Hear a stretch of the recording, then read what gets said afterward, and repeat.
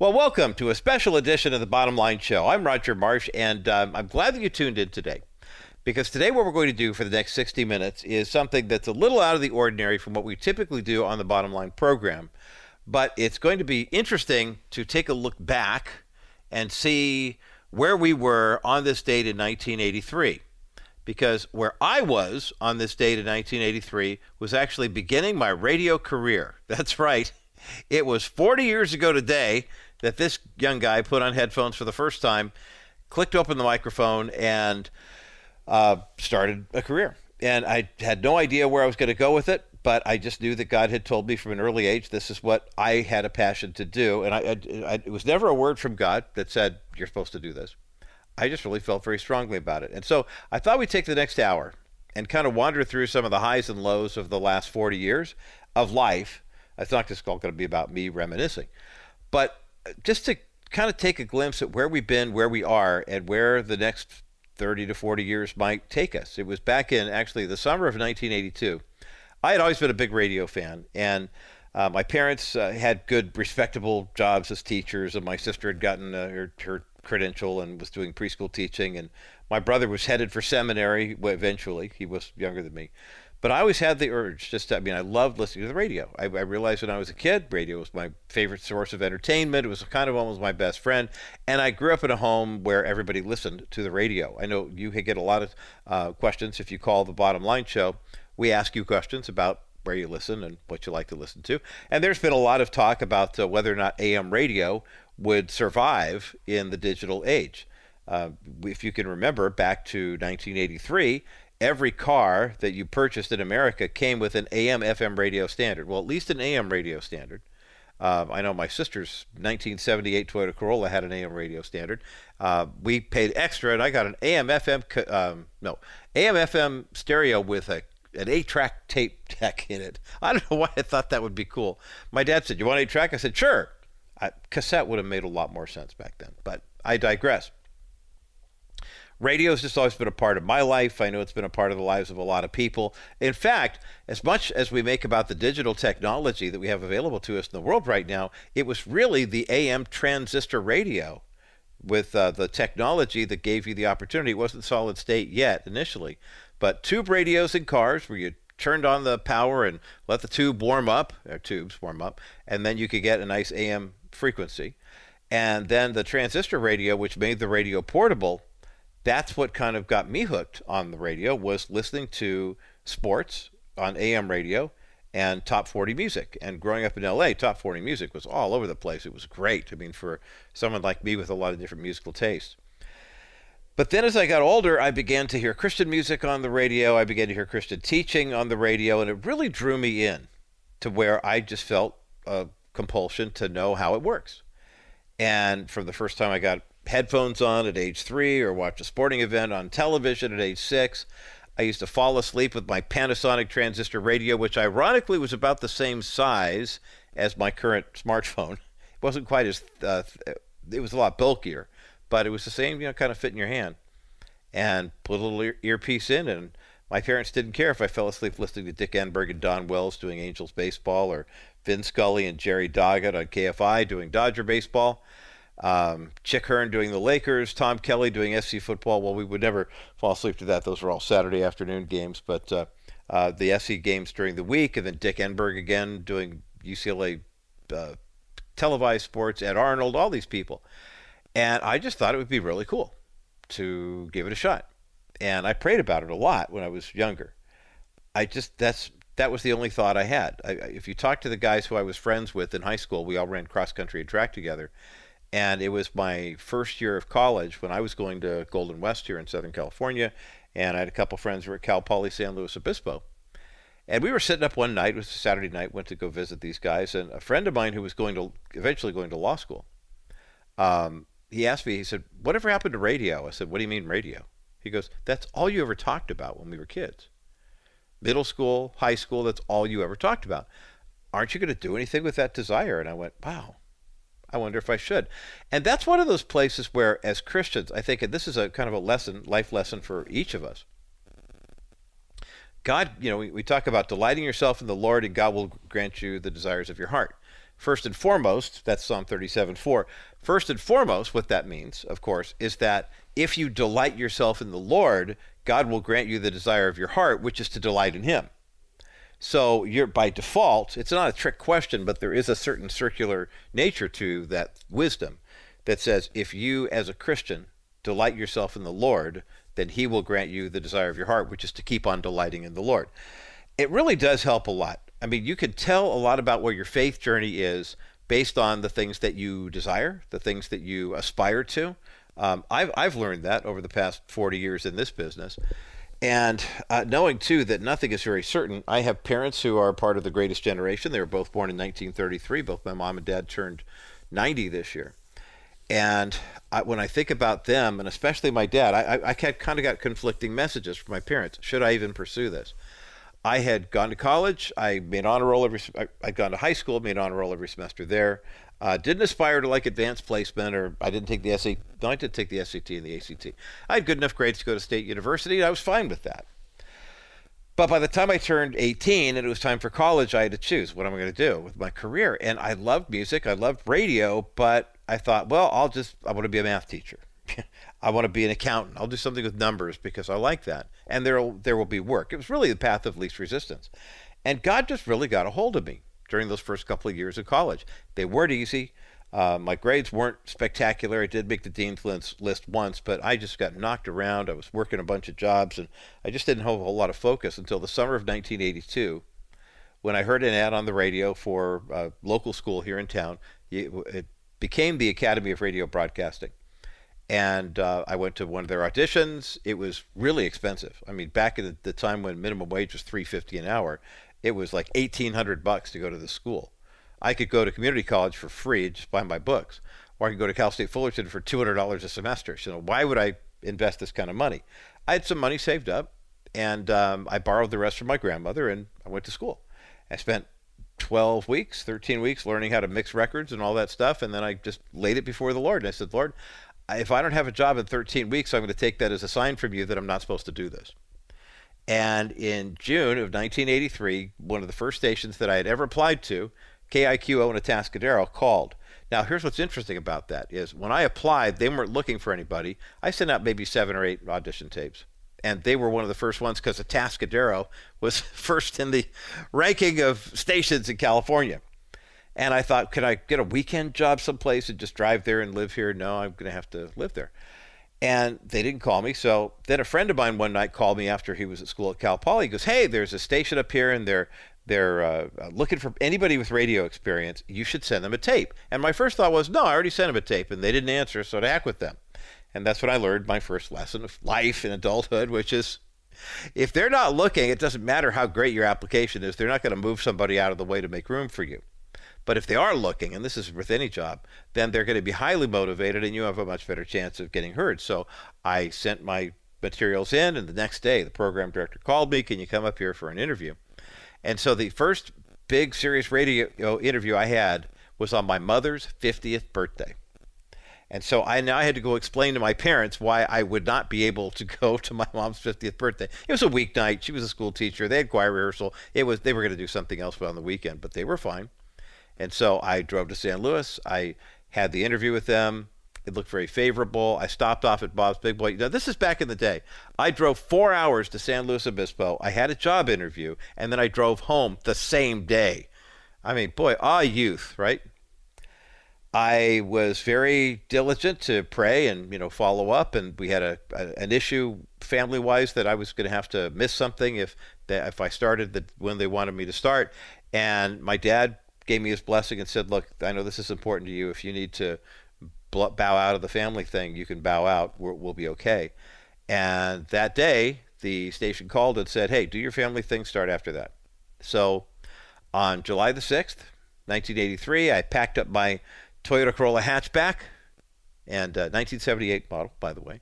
5-speed, really cool wheels, raised white letter tires, but it only had an 1800 4-cylinder engine, and it didn't go very fast. Anyway, that was going to be my best friend for the next 9 months because I would be driving back and forth to San Luis Obispo just about every week, and driving, if you know the area in Central California, driving from San Luis Obispo by the university up over the Cuesta Grade into Atascadero 6 nights a week for $3.50 an hour. Spinning tunes in the middle of the night and basically getting calls from truckers. And there are two main industries in Atascadero. One of them is the men's colony, which is a fancy way of saying prison. And the other is the mental hospital. So we did hear from a few people there as well, and some of the locals. I'll never know if anybody was listening to what I was doing from midnight to 6, Monday through Saturday morning. But my first shift, actually, when I opened the microphone, was at midnight on July the 7th. But because I signed the transmitter log as the guy who was on the board, I signed that on at 11 p.m. on Wednesday, June the 6th, 1983. I always celebrate June the 6th as my anniversary in broadcasting. So today marks 40 years in the business. And I'm very pleased to say that there was a period of about 3 weeks in that 40 years where I've not been gainfully employed, at least part-time, in the broadcasting world. And it's been an incredible ride, and I've enjoyed every minute of it. Well, of some of the parts I haven't enjoyed as much as other parts. On the other side of this break, we want to take a trip down memory lane with me. Let's take a look at 1983 and see what it looked like. What was happening in the culture right now? How much have times changed over the last 40 years? We'll take a look at that coming up next as the bottom line continues. You can protect against market volatility without investing all your money into bonds. Wilson Financial has simply better alternatives. The last 12 months, there has been almost $1.7 trillion invested in investment-grade bonds. This move to safety locks up money for a long time of guaranteed low returns. Why? Market volatility. Well, my comment is, why go with low earnings for a long time when you can get great earnings with a solid real estate-backed investment paying you 6% over the next 3 years? After 3 years, you can invest in another option, or you can do what most of our investors do and reinvest in another one of our new exclusive 6% accounts. This strategy gives you the best of both options without settling for many years of low returns. Our 3D Money 6% account pays you great interest while you're not subjecting yourself to market volatility. Call 800-696-9970, 800-696-9970, or visit kbrightradio.com/Wilson Financial and ask about Dennis Wilson's exclusive real estate-backed 6% investment account.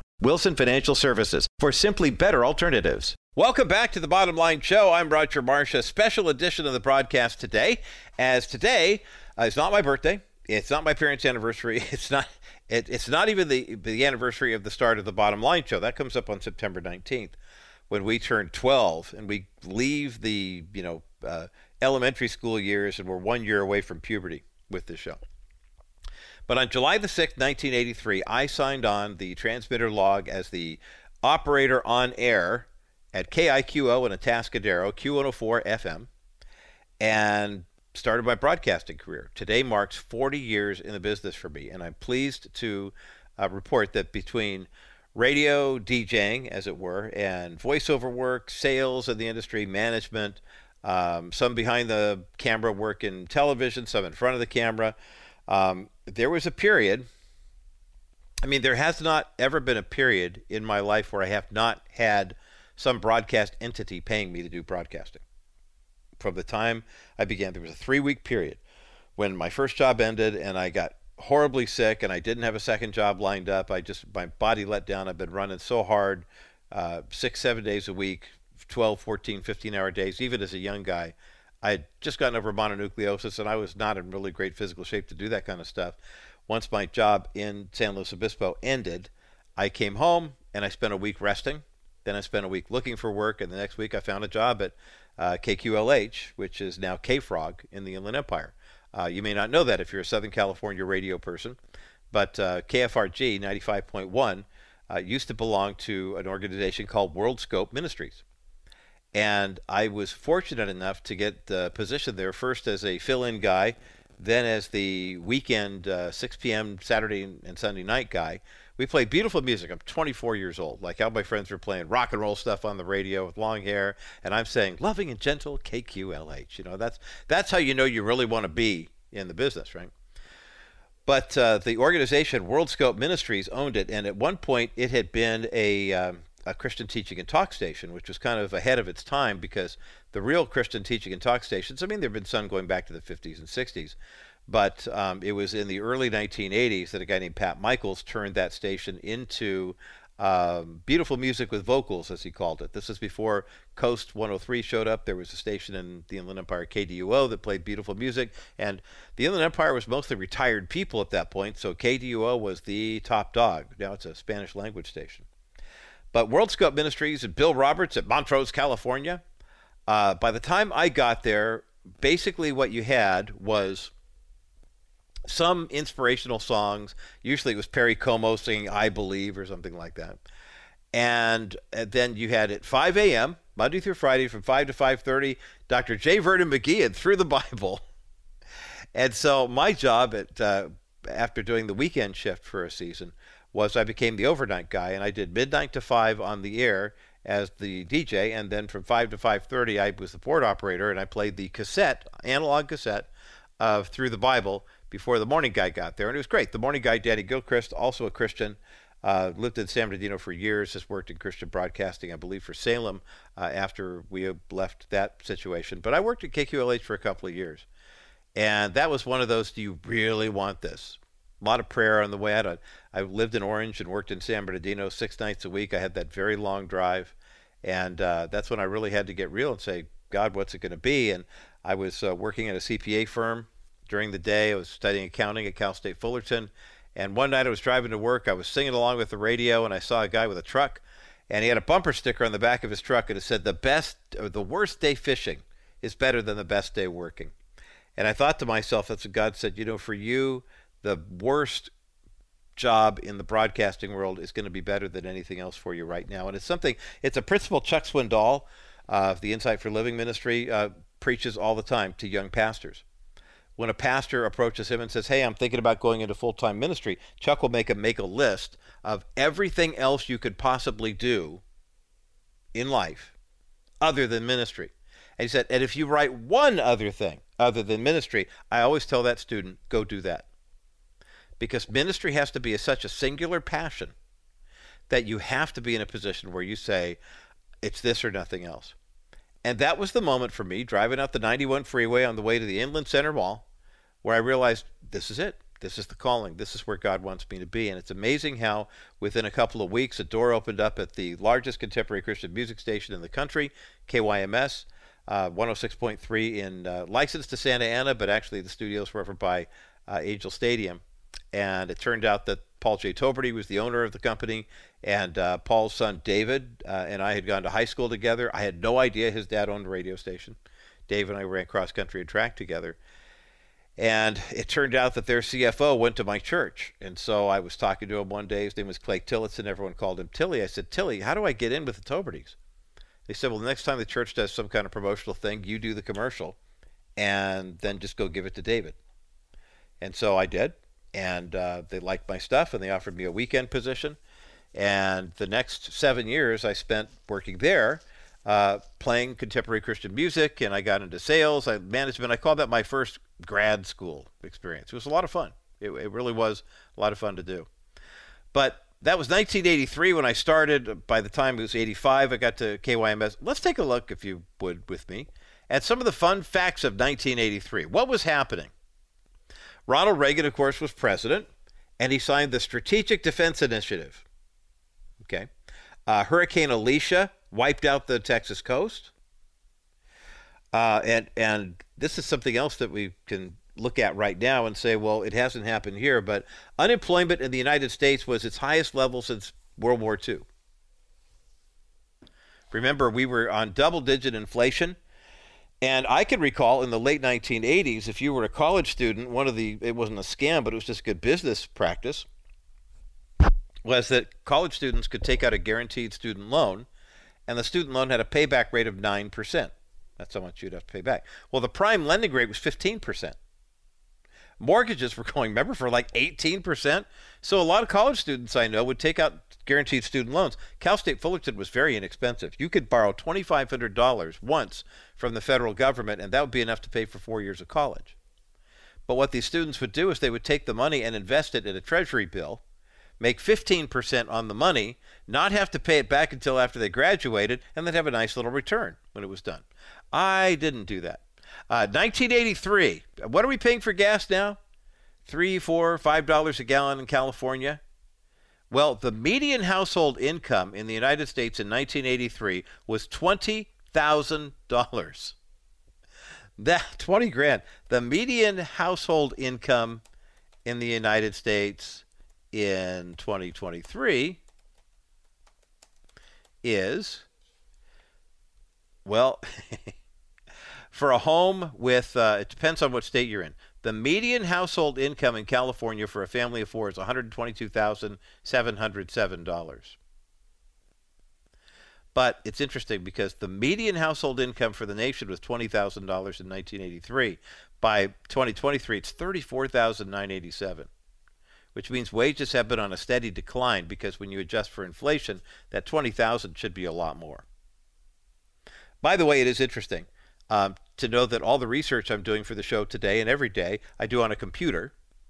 I have more access to information right now in my phone than I ever had in 1983 when I was in college or when I first started in radio. Matter of fact, I remember being the overnight DJ at a music station, and sometimes on my way home I would get off at 6 in the morning and I'd stop off at a convenience store and I'd get myself a little packet of donuts and maybe an orange juice or something like that, and I would find every periodical I could, and I would stand at the magazine rack and read them and memorize them.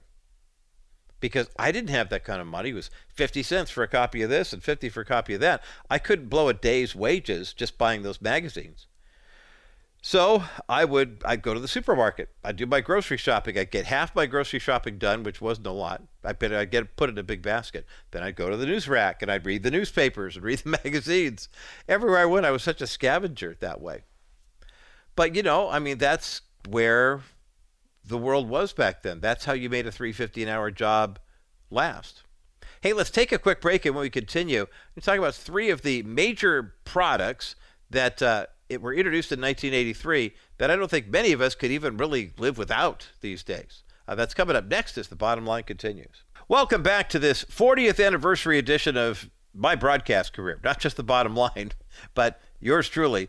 It was on July the 6th, 1983, that I first opened a microphone for a commercial radio station. And with the exception of 3 weeks in between my first radio job and my second job, I've been fortunate enough, and I mean that sincerely, to be on someone's payroll in broadcasting, either doing voiceover for television or radio broadcasting. As a matter of fact, the freelance work was great. So when Rich Bueller, unfortunately, was diagnosed with pancreatic cancer back in the summer of 2010, I was able to come in, like all of us did. I don't know if you realize this, but everybody who filled in for Rich back then volunteered their time. We just showed up and rallied around Rich so Rich could still draw a salary and get the healing he was looking for. So it was an honor and a privilege to basically the first year that I was filling in on Talk from the Heart that eventually became the Bottom Line Show.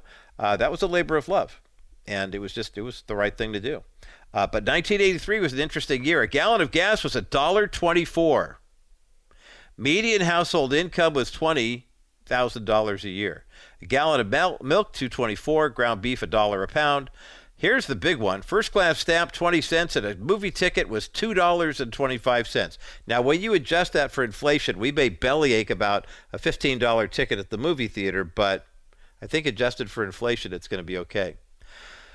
What new products hit the shelves? In 1983, Hidden Valley introduced something that did not have to be refrigerated. It was a non-refrigeratable ranch dressing. And America went nuts for ranch. Cool Ranch Doritos showed up, Buttermilk Ranch, Snyder's Pretzels, ranch-infused mashed potatoes. It was ranch, ranch, ranch, ranch, ranch. Also, Jell-O introduced sugar-free Jell-O brand gelatin in 1983, and the first time we ever heard about Dijon mustard, 1983. By the way, the inimitable Mario and Luigi began their video game dynasty in 1983 as well. The Mario Brothers arcade game was released in Japan. And 1983 was also a spectacular year at the movies because Episode 6 of the Star Wars saga, remember Return of the Jedi, it only brought in about $250 million in the U.S. alone. Remember the other big movies of 1983? Tootsie with Dustin Hoffman. Boy, wouldn't that be an interesting movie to look at now in the LGBT drag world. Flashdance with Jennifer Beals, which was pretty racy at the time, but now seems very tame. And Trading Places with Dan Aykroyd and Eddie Murphy. And boy, I'll tell you, but for a few pieces of dialogue and a couple of scenes, it is a spot-on, picture-perfect comedy that doesn't need the things that got it an R rating to be a good movie. It's very interesting to see how life has changed over the past 40 years, and I can tell you stories about me. As a matter of fact, I think I will. On the other side of this break, I'll share a couple of personal anecdotes about what God has shown me about life and faith during the last 40 years of being in the position of sharing those insights with you. And also, please know, I mean, for those of you especially who are first half-hour listeners, how much I truly appreciate your prayers and your support, how you support our advertisers, and the great interaction that we have here on this program each and every day. 40 years ago today, I cracked open a microphone and hoped that I would make enough money to pay back my grandmother for broadcasting school. Mission accomplished. More of this reflective and retrospective Bottom Line edition coming up next as the Bottom Line continues. You've been in an accident, and the worst thing you can do is to wait to contact Stephanie at Cover Law. Stephanie frequently talks to people who waited too long to seek help with their cases or tried to handle them on their own, and by then, it's too late. Family and friends mean well, but they can give truly bad advice. Often even trusted advisors will try and convince you to wait for more compensation. Stephanie knows the insurance companies want you to wait. They don't want you to file police reports, and they don't want you to reach out to Stephanie at Cover Law. That's because Stephanie is keenly aware of the tactics they use and why. She spent 20 years litigating for insurance companies and knows the strategy they will use to minimize their liability and your awarded amount. Insurance companies are for profit. They don't share Stephanie's Christian values, and typically they won't be fair to you. Don't deny yourself the ability to get better. Go with a proven expert in the field of personal injury and contact Cover Law at kbrightradio.com/COVER today. Well, welcome to a very special edition of the Bottom Line Show. I'm Roger Marsh. Of course, at the half-hour break, the Bottom Line Show comes your way as a 90-minute program each and every weekday on our main affiliates, KBRT in Southern California, KNSN in San Diego, KLDC in Denver, Colorado. And we broadcast in a lot of different cities using those frequencies. And then from 3:30 to 4, Monday through Friday Pacific time, we are live on KCBC in Central California, which covers 50,000 watts up to Sacramento, the state capital, and beyond. And then we have two additional releases on KCBC. They get the full 90 minutes, but it comes in three doses. The half-hour live that you're listening to right now, and then 7 p.m. every weeknight, it's Bottom Line Show Extra, which is another half hour of what we heard on the Bottom Line Show, and then the following day, it's the Bottom Line Rewind, which happens every weekday morning at 10:30 on KCBC. KLTT, our sister station in Denver, also picks up a half hour of the Bottom Line Show from 2:30 to 3 Mountain Time on AM 670, which covers the entire state of Colorado and gets into Wyoming as well. It's kind of a trip when you consider that when I got the radio bug during my junior year of college, I was an accounting major. I wasn't a very good one. I did make the Dean's List once in my undergrad years, or lower division years, but the accounting 300 and 400 level classes were just kicking my kneecaps. And I realized I could do that kind of stuff, and God was gracious enough to put me in ministry situations where I was able to use all of that for His glory, so it wasn't a waste of time. But when the opportunity came to be a full-time DJ at KYMS in Santa Ana in the winter spring of 1986, I jumped at the chance after 3 years on the air and never really looked back. I had a chance to, for those of you who remember, in Southern California, 106.3 FM, KYMS was one of the first stations in America to play contemporary Christian music and have it commercially supported.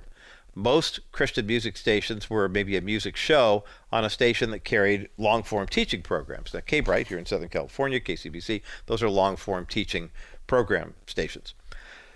KYMS was kind of like Top 40 of Christian music, and then we would stop for a commercial break, play 3 or 4 commercials, then come back in with the music, just like everyone else. We did have one teaching hour every weeknight, 7 p.m. to 8 p.m., My now boss, Dr. James Dobson, with Focus on the Family at 7 to 7:30, and then Chuck Swindoll, Insight for Living, 7:30 to 8. And my first full-time gig there was I was the nighttime jock, so I was on from 7 to midnight. First hour, I got paid to listen to these teaching programs, which was incredible. And then from 8 to midnight, play the tunes. And then I got promoted to the afternoon position and then the morning position, and I was program director. I mean, over 7 years, I got to learn and do just about every job in the building.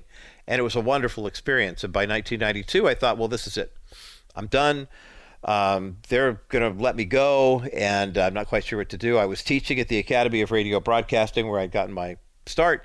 And I thought, okay, well, I'll just teach here for a little bit, and it's time to go back to school, get a teaching credential, and just get a real job. And a funny thing happened along the way to that. God orchestrated the path for me to meet a guy who was a good friend for a while. And this is how God works in very small spaces. And he's done this for me, and he's done this for my kids. And I want to share this story with you. Some of you may know that for the past 30 years now, I've had the privilege of being a staff announcer for a television network. And, you know, that's something you don't just find. I mean, I know guys who spent years trying to make it as voiceover talent and, you know, get into that kind of world doing commercials and things of that nature. But in the fall of 1991, my boss at the time had been relieved of his duties. Our station was going through a bit of a slim down, and I was the program director, and so they promoted me to general manager. I was way in over my head, 30 years old, didn't know what I was doing, but I would work for half of this guy's wage, so I was there to just basically hold us through the, remember George W. Bush and the George H.W. Bush and the Read My Lips speech, no new taxes. It was the worst economy we had seen in I don't know how many years, and we felt the brunt of it. On my watch, we had to write off a ton of bad business, and it was hard to watch these companies, you know, go under and see people who are working for commission sales not get paid some months. And some months actually even owe the station money because someone had paid them with a check that didn't clear, and they had already been paid the commission, so they had to pay it back. And watching guys I was working with go out and get second jobs so they could pursue their radio career was a really tough and strange time. But what's interesting about what was happening then and there is the idea that once that ended up, the spring of 1992, one day I got a phone call from a guy by the name of Tom Allen. And Tom was a listener to the station. He had won some music. He won a CD, which was brand new at the time, or a cassette. And he'd come by and gotten to know my predecessor, Dave Armstrong. And so he called looking for Dave. They put the call through to my office, which was huge. I felt really intimidated in that office. And we started talking. And it come to find out we had some things in common. Tom was in his mid-30s, and he had ascended to the ranks of Chief Financial Officer for 20th Century Fox. But Tom also went to a Baptist church that happened to be within walking distance of my home at the time. And Tom and his wife were in a Bible study with a couple by the name of Greg and Barry Brown. And Greg and Barry taught elementary school at the same school my mom did. They were all in a Bible study together. And so that is how you break into television. It really is. I was supposed to have lunch with Tom one day, and my job at KYMS ended. His assistant called me the day before and said, sorry, I mean, literally hours before I got fired, and said, sorry, Tom has to reschedule. I said, no worries, let's do it some other time. I called him back the next day and said, I got all the time you want. So then Tom called me back from his car. Now, this is September, October 1992, and he's got one of those briefcase phones in his car, and he's calling me, and I'm thinking, what in the science fiction fantasy is this? But I went up to the Fox lot. I hung out with him. We had a great time of fellowship. And then he asked me if I'd be interested in doing a read for some of the different departments, the behind-the-scenes stuff. They call them disaster announcements and network feeds. You know, somebody has to voice that stuff. And they also had a couple things on air. And next thing you know, I was getting a call from the director of commercial operations saying, hey, we're going to use a couple of your billboards this week if that's okay with you. And I said, yeah. And she said, would you like to come back next week and do it some more? And I said, absolutely. And just a couple of weeks ago, actually, I was doing an ad for the Gordon Ramsay show that's on the Fox network. I do maybe a half dozen of these every year. But at one point, I was going up twice a week for all 52 weeks of the year. It's incredible, 100 sessions plus. Doing the Brought to You By stuff on the Fox network. And it's just amazing to see how it was wonderful from a ministry standpoint to go into a place where you were the alternative lifestyle. 1992, 93, there were a couple of Christians that worked there, but the vast majority of people were into atheism or the environment, or there were a lot of people in the LGBTQ world who looked very oddly at Christians. As a matter of fact, there are times when people talk about the welcoming, quote unquote, aspect of the LGBTQ community. I can remember being in a session where there was a producer, an engineer, and a copywriter who were all gay and all very much against Christianity, and I'm there reading copy. And one of them knows that I'm a Christian, and so they were teasing a little bit, hazing a little bit, but I thought, man, this could get really ugly for somebody who really tried to take a bold stand for their faith.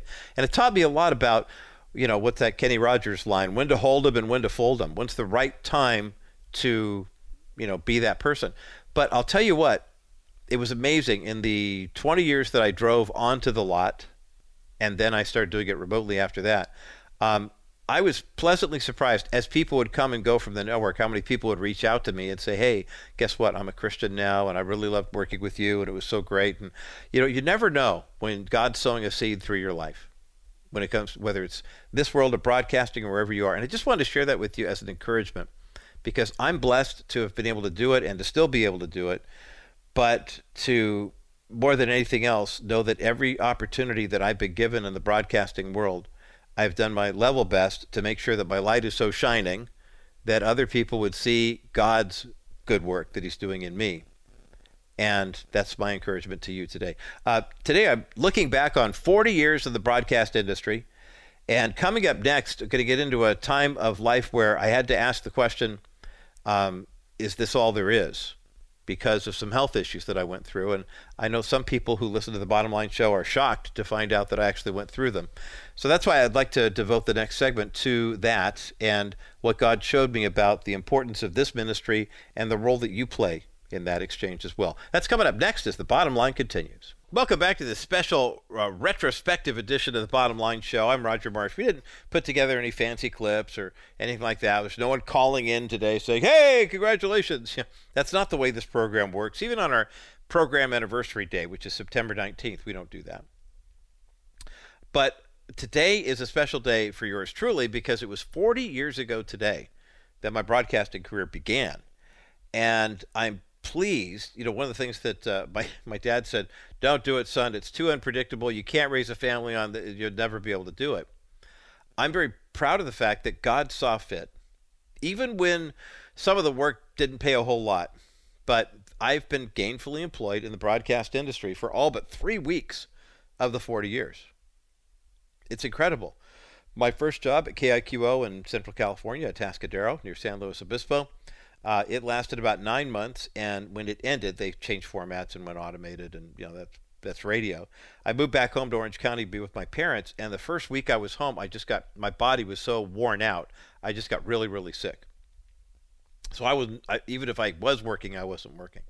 The next week, Easter had come and gone. It was the spring, and I got a chance to get out my old Smith Corona electric typewriter and start sending out some cover letters. And I sent one to Pat Michaels at KWRM in Corona, AM 1370, which had an FM that was looking for someone. And Pat called and said, hey, actually he had Danny Gilchrist, his ops manager, call and say, hey, Pat told me to call you and have you come out and see if you'd be interested in doing some fill-in work. And so the following week I went out and got all that squared away, and I was on the payroll the week after that. So, there was a 3-week period where I was not getting a check from somebody, but it's really strange in this industry. There are a lot of people who get into broadcasting and they do it for a while, and then they kind of coast on the fumes afterwards.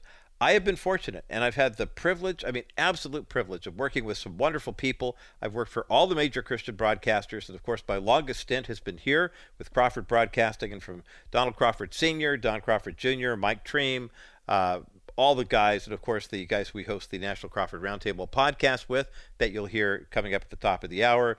Bob Duco, who was very instrumental in helping get the Bottom Line Show off the ground. Bob gave us some great sage wisdom and counsel when we first started this program. And then John Rush, our Denver affiliate, Rush to Reason KLZ, and Neil Boron, who Neil and I have a great affinity for each other's work with our shared interest in news and reporting and passion for pastoral ministry as well. Neil's way better versed in it than I am. But I'm taller, so I guess that's just going to work. I don't know why. I think we kind of sounded like on the air, but Neil was telling me there's a huge discrepancy in our height. Anyway, nonetheless, there was this time, though, there was a period in my life where in January of 2017, I had been at the gym and I wasn't feeling great. And I came home I decided not to go to the Saturday night service that evening instead. Had some pain in my lower back, and I started to get the shivers. And my sister and I were sharing a condo at the time. I'd gone through a divorce and was kind of in transition mode. And she's a nurse, and she was at work, and I came home, and I literally went to bed early. And I was bundled up with stuff. I was shaking like crazy. And Linda came home, saw me shaking, said, "You got a fever. I'm calling an ambulance." And the next thing you know, I was at OC Global Medical Center with 2 IVs and 3 different cocktails going through my system. I had sepsis. And I spent about 5 days in the hospital fighting for my life. And they took some x-rays. They thought I had a blood clot in my lungs. My oxygenation level, which is supposed to be 95 or 96, was 81. The doctor who came in to see me said, "Hey, if I were just to look at your chart and not to look at you, I would say you were a 90-year-old man and we should be calling in the family." But God delivered me through Dennis Wilson and Jeff Houston. Dennis is, of course, Wilson Financial, our primary sponsor. He's become a dear friend over the years. Dennis and Jeff and I were supposed to record that Monday. I went to the hospital on Sunday. And when Jeff flew into town, instead of going to KBRT, they went to the hospital and they read scripture over me. And they laid hands on me and they prayed for me. And my health began to turn the minute these guys brought the Spirit of the Lord in. But I wasn't out of the woods yet because they had x-rays taken of my chest to look for a blood clot. They thought that was in my lungs that was keeping me from getting oxygen. And the hospital never sent it to my primary care physician. And so my physician, the late Dr. John Chang, who I've talked about before here on the program, who heroically gave his life to save the lives of dozens of people at a Taiwanese Presbyterian church when a gunman came in and tried to shoot up their event. Dr. Chang looked at my x-rays when he finally got them because I'd had just a lot of fatigue and some issues of fainting during that summer. He took a look at my x-rays and said, "You need to see a cardiologist and a pulmonologist right away. I'm referring these 2 people. Go see them. You've got an issue." And that was after I failed a physical for a CD alternative with Wilson Financial, and Tess at the Wilson office called me and said, "Hey, as a friend, you really should go see your doctor." So I saw Dr. Chang, put the wheels in motion, and 6 months later I was having open heart surgery to repair my the ascending aortic part of my, the descending part of your aorta is called the widowmaker. If there's a blockage there, it's usually fatal. I had an aneurysm that was at 4 millimeters in the ascending part. If it had gotten to 5, it could have burst. If it did burst, it's called an aortic dissection. And typically there's an 80% chance you'll not survive that. You'll have a stroke, it bleed out, it's just awful. So fortunately they caught that in time, but the aortic valve, the bicuspid aortic valve that I have, where the blood flows back into the body, that's supposed to be a tricuspid valve. The bicuspid ones wear out sooner. And it turns out my dad has the same condition, my brother does not. Dad's valve lasted till he was 85. He had surgery 3 months after me, but I was 56, and mine could have been one of those situations where if this had gone unchecked, I might have sat down one night, felt very sleepy, and never recovered. And so on March the 12th, 2018, 5 days before my producer, Tamara Camiro, got married, I was supposed to perform the ceremony. Pastor Roger was in the hospital with 4 steel rods in his sternum holding his rib cage together. They're still there, and a 9-inch scar on my chest. And I'm very, very grateful that God allowed me to go through that. I learned a lot about life. I learned a lot about people and how they really feel about you and about things and about God. My faith got really real. I've had many bottom line listeners who said over the past, 5.5 years on the program, that I'm a lot more evangelistic than a Lutheran pastor should be, because time is of the essence. And it's not just because I had a near-death experience, but because you could see, it's plain as day what's happening in the world right now. But in the month, I was probably 1 month post-operative when I met the woman who's now my wife.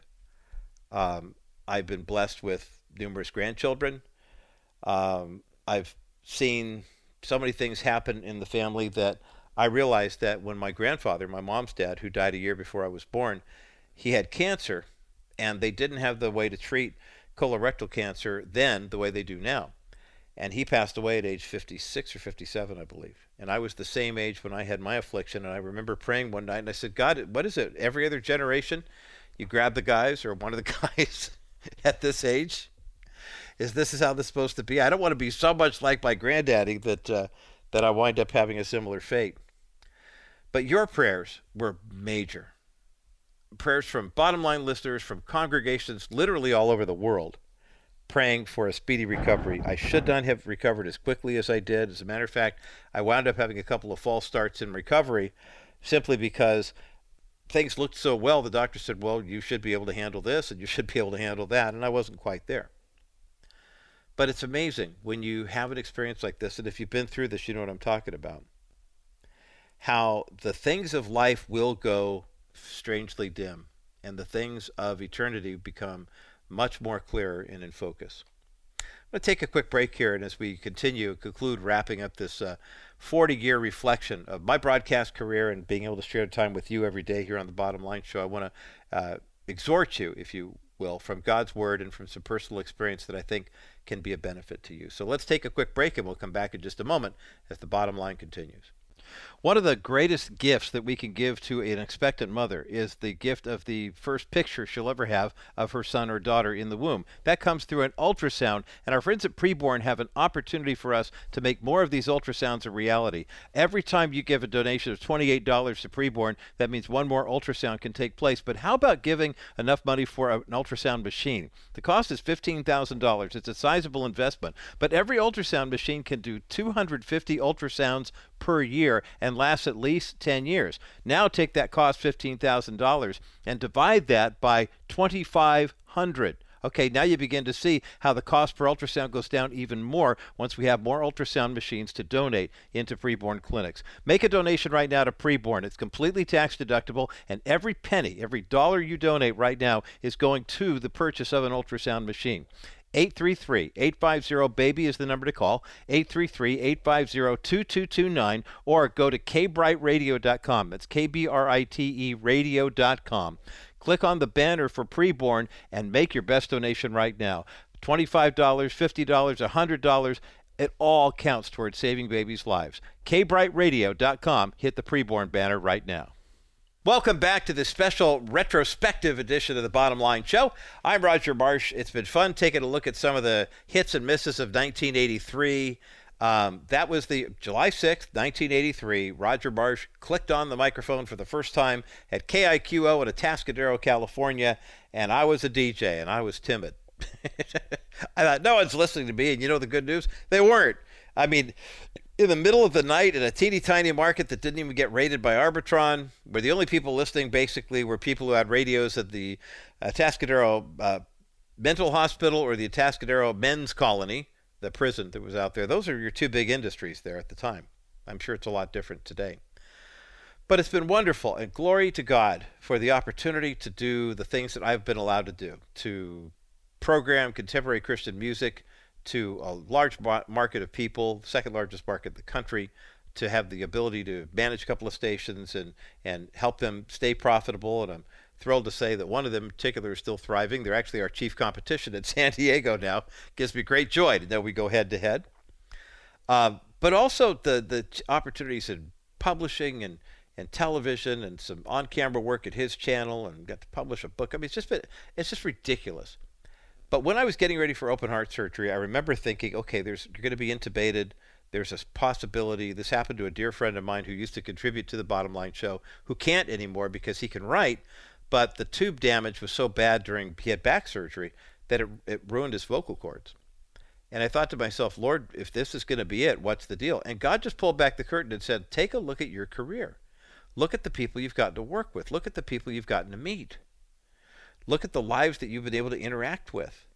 Look at the opportunities you've had to share the gospel. If you don't ever do this again, you've had an amazing career. And I couldn't argue with him because he's right. But that was 5.5 years ago. And I'm still here.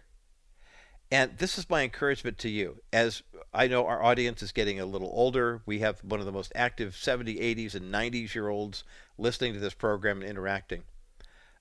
Remember, Life is not a cakewalk, but it certainly is a game of musical chairs when it comes to when the time is done. You have the opportunity to make the most of every opportunity, because why? Like Paul says in Ephesians 5, make the most of every opportunity because the days are evil. Live as imitators of Christ. Don't get drunk with wine. Drink a little if you need to, but don't get drunk with it. But basically, instead, be intoxicated, if you will, with psalms, hymns, and spiritual songs. Encourage your brothers and sisters. One of the things that breaks my heart, absolutely breaks my heart, is to see people in different denominations explaining why their denomination is the best. Well, the Protestants will do this because we Catholics are the church, or we evangelicals are better than the Catholics. Guys, life's too short. And seriously, this life is but a blip. My closest and dearest friend in the broadcast world, Austin Hill, died on November 13th, 2015.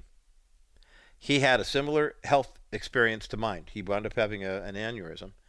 One night after dinner, he went upstairs, sat in his Barcalounger, and was home with the Lord. I know that could have been my story too. And yet, I'm still here. Why? I remember talking to Todd Stickler, our operations manager, about the surgery, and I said, I kind of almost feel like some survivor guilt. I mean, if this were a different time, I wouldn't have the surgery and I would just go my way, and I don't want to get in God's way. I mean, what if God wanted to be home at 58 at 56, and I'm still here? And Todd said, well, isn't it cool that when you were born, God knew that you were going to be in this situation at this time, and there would be the technology to repair your heart so you could tell your story and your testimony.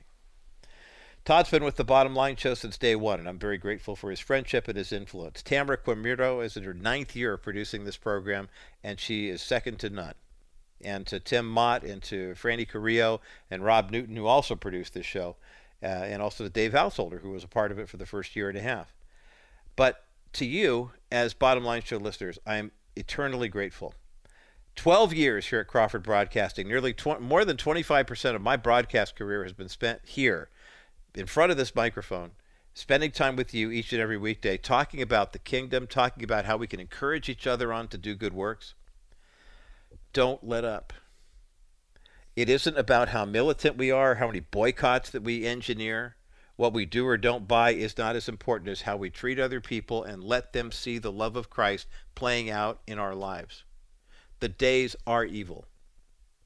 If you heard my conversation with Rick Pearson of Prophecy USA a couple of weeks ago, November 3rd, 2020 was more than just a quote-unquote rigged election. It was a turning point in world history as America started to take her rightful place, unfortunately, as the new Babylon. And God's wrath, instead of her holding up the cup of blessing and receiving it from God, America chose judgment. And that's what we're experiencing. All the more reason for us to have an urgency to share the gospel with our friends, our neighbors, our brothers and sisters in Christ, and to run the race in such a way that we train ourselves so that when we cross the finish line, we're not disqualified. We have our reward in full.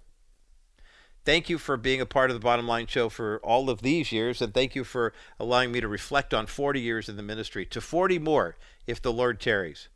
And may that be an encouragement to you in the line of work that God has called you to do. Do it with excellence, do it with enthusiasm, and treat it like the gift from God it truly is. That is good news, and that's the bottom line.